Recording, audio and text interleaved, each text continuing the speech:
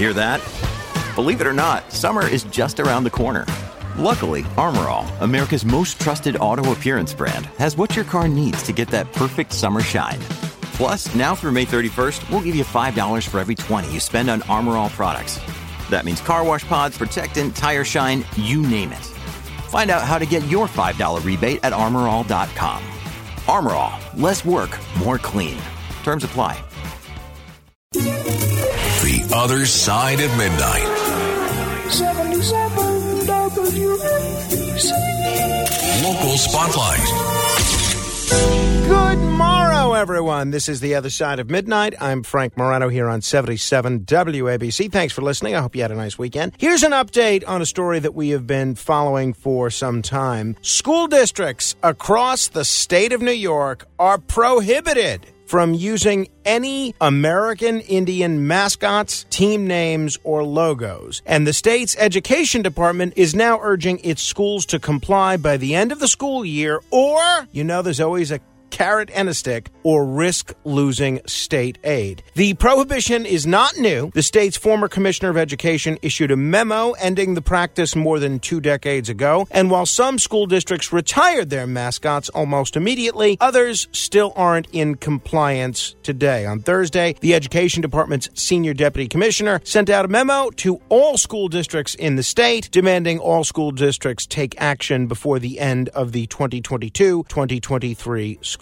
year. Part of the memo reads, schools are learning environments. Students learn as much through observation of their surroundings as they do from direct instruction. Penalties for violating the act, according to Deputy Commissioner James Baldwin, could lead to losing state aid and removing school officials from their positions. If a school district fails to remove its American Indian mascot, then the Education Department would find it in violation of the Dignity for All Students Act that the state legislature passed more than a decade ago. As it stands now, about 60 school districts in the state still use an American Indian mascot or logo, and across the U.S., nearly 2,000 school districts still feature an American Indian mascot. My view of this is absurd. If a school has as its team name the Warriors or something along those lines, the Braves, is that really such a priority that we need to threaten to remove school officials from their position? Is it such a priority that we not have anything American Indian themed, that we have to withhold state aid from these schools? In my view, this is absolutely ridiculous. If you look at what is going on in this state right now, in terms of doing away with Regents exams as requirements for getting Regents diplomas, the fact that children can't read, and a story I'm going to tell you about in an hour, schools are doing things like teaching Goldilocks, and not to first graders either. The fact that this is the priority of the state education department is absolutely bonkers. I don't want to be insensitive to people that might be offended by a mascot that's offensive.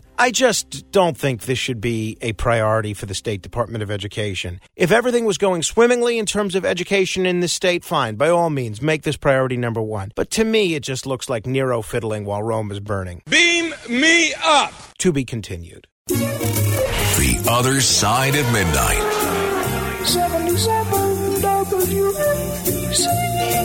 Local Spotlight.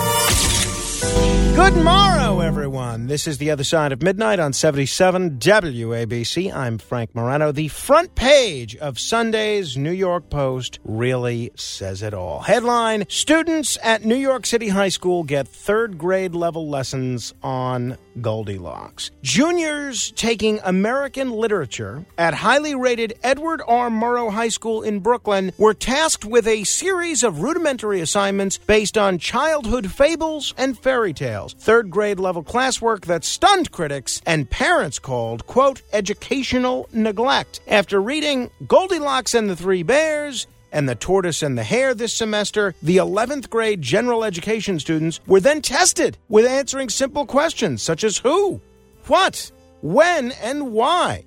And by the way, there were copies of these tests provided to the New York Post. For an answer to what in Goldilocks, one student answered, eat bears' food plus slept in beds.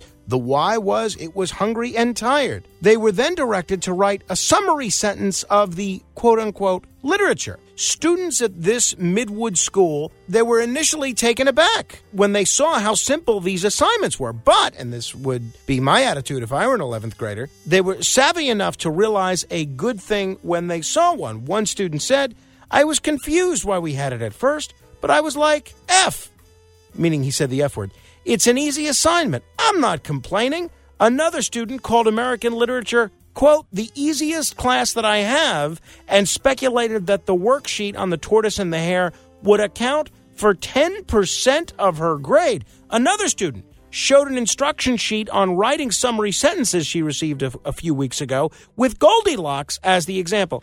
Nothing against Goldilocks, nothing against Tortoise and the Hare, but this is the kind of thing that should be learned in 1st, 2nd, 3rd grade, not in 11th grade, not being taught to juniors in high school. And the only reason we're hearing about this now, the only reason we're talking about it now is because the New York Post did an article about it because parents and students reached out to reporters at the New York Post. You have to wonder, this is the state of education in New York City and New York State today. If this is going on at Morrow, how many other high schools around the city and around the state is this going on in? And yet, the priority of the State Department of Education is banning American Indian mascots? Come on. Beam me up. To be continued. The Other Side of Midnight. 77 WABC. Local Spotlight. So on Friday after the show, I had a boatload of errands to run and things to get done. It seems like, I don't know if everybody feels this way, but it feels like I can just never get it all done. I feel like a hamster running on one of those wheels that spins. But anyway, one of the chores that I had to do was to take the car that my wife and I now share, which is a 2022 vehicle. It's basically a new car. I had to take it for an inspection. And those of you that drive in New York are probably familiar with this process. If you take a car to get inspected, usually it's $37. The one exception is if it's a new car. If it's a year or two old, it may go up to 3 years, don't quote me on that, but if it's a year or two old, it doesn't cost $37, it costs $10. Do you know why that's the case? It's basically the case because new cars almost never fail an inspection. They're not going to be a problem when it comes to emissions or anything like that. Almost never. Now, it got me thinking, why then do you have to take a new car to get inspected at all? If they know it's not going to be problematic, if they know it's going to be good, why do you have to take it every year? Why not every other year or every 3 years? And I started researching this, one, what other states do, and two, the real motivation behind why New York does this, because there's always a real reason behind seemingly irrational rules. And I found that a lot of other states don't make you get an annual inspection if you have a new car. New Jersey, for instance, lets your inspection last for 5 years, as I understand it, if you have a new car. Other states do some similar things. And apparently, the whole reason New York requires an annual inspection, even on new cars, is because the state makes money with each of those inspections. It's a money grab for the state. We're paying $10 a year to get a new car inspected, waste our time going to a place that does these inspections. Most of them you have to pay in cash, no credit card, which for some of us that don't carry around a lot of cash will make a trip to the ATM necessary. And we're paying $10 a year just so the government can get its cut in this state. And it's not right. And I wish someone running for governor or state legislature would make an issue of how motorists are getting ripped off. I know a lot of you are going to be saying, oh, it's only $10. It's only $10. You know what? It's $10 that I'd rather have than waste as I'm waiting in line for my car to complete inspection. What's more valuable to me than the money is the time that I'm spending on this. This ought to change, and I'm going to be reaching out to some of my friends in the state legislature and urging them to change it. Beam me up. To be continued. The Other Side of Midnight. 77 WABC. Local Spotlight. If you were listening to this show on Friday, I was talking a little bit about how I need a foundation or something, and I need something to, I don't know if it's a foundation or a PAC, I need some sort of entity to pay bills for things that I'm shelling out money for. And after reading about what is going on at the National Action Network, boy, oh boy, do I need a foundation or something. The Reverend Al Sharpton's charity, the National Action Network, nearly doubled his compensation and also shelled out close to $300,000 for private jets last year. Last year, they paid Sharpton $348,000 and change, and they gave him a hefty bonus of $278,000. A whole bunch of his relatives are on the payroll of the National Action Network as well. And Sharpton has done very well while supposedly doing good. Back in 2017, for instance, Al Sharpton sold the rights to his life story to the National Action Network for $531,000. You can imagine how those negotiations went. Sharpton's the head of the National Action Network, and he sells his own life story to the National Action Network. My goodness. Nice work if you can get it. But I want to focus on something that Al Sharpton said as the mayor of the city of New York, Eric Adams, was standing next to him on Saturday. I saw the same distortions made on David Dinkins when he was the mayor of New York, the first black mayor.